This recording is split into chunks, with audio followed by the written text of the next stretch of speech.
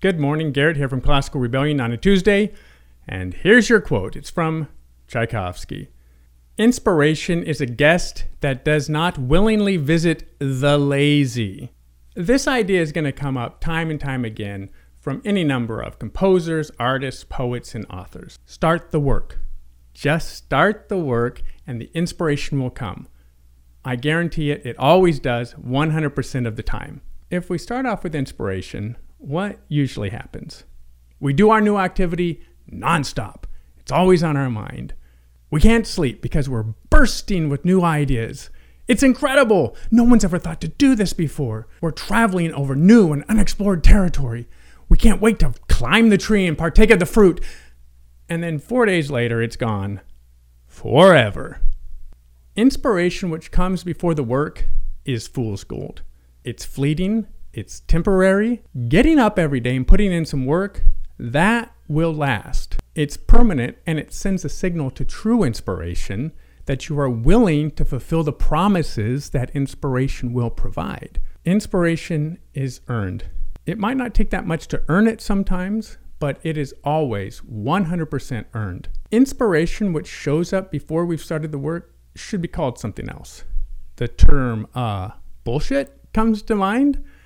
But that's actually more permanent than false inspiration, and at least it serves a purpose of somewhat replenishing the earth. False inspiration is like BS, which immediately evaporates, leaving behind just the odor of another failure. I will continue to reiterate that just getting up and doing a little bit every day is almost impossible for a lot of us, depending on our personality types. If it were easy, we would all be masters of whatever it is we're trying to accomplish. How does someone like me get over the hump of laziness? How do I learn how to do just a little bit every day? From what I've experienced, what it takes is a persistent belief in this idea and a consistent desire to be able to do just a little bit every day. A thought as simple as, I want to be able to do just a little bit every day, can eventually lead to that becoming a reality.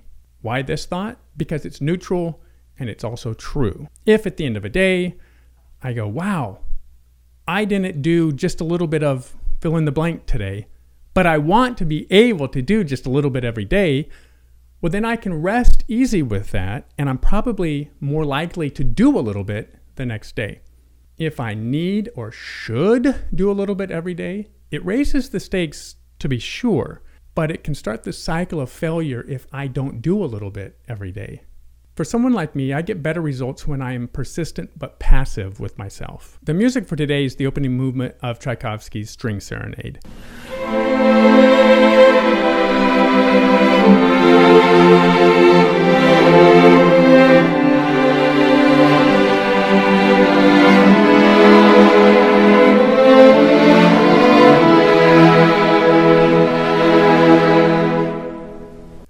He famously wrote this at the same time he was writing the 1812 overture. He thought the overture would be a temporary piece of music. He poured himself heart and soul into the String Serenade. He thought that between the two pieces, the String Serenade would be the lasting masterpiece. It is the greater piece, but the 1812 overture is more popular. I personally wouldn't cross the street to hear another performance of the 1812 overture, and I would probably drive 1 or 2, maybe even 3 hours to hear a fantastic performance of the String Serenade.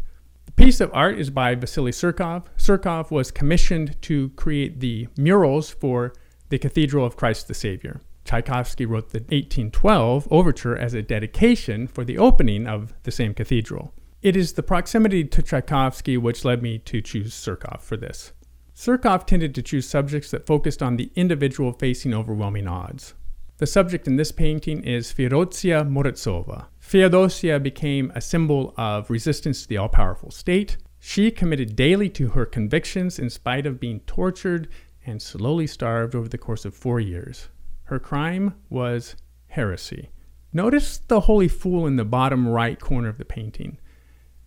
This is the topic of the Yuridivyi that we will be exploring as our journey progresses here.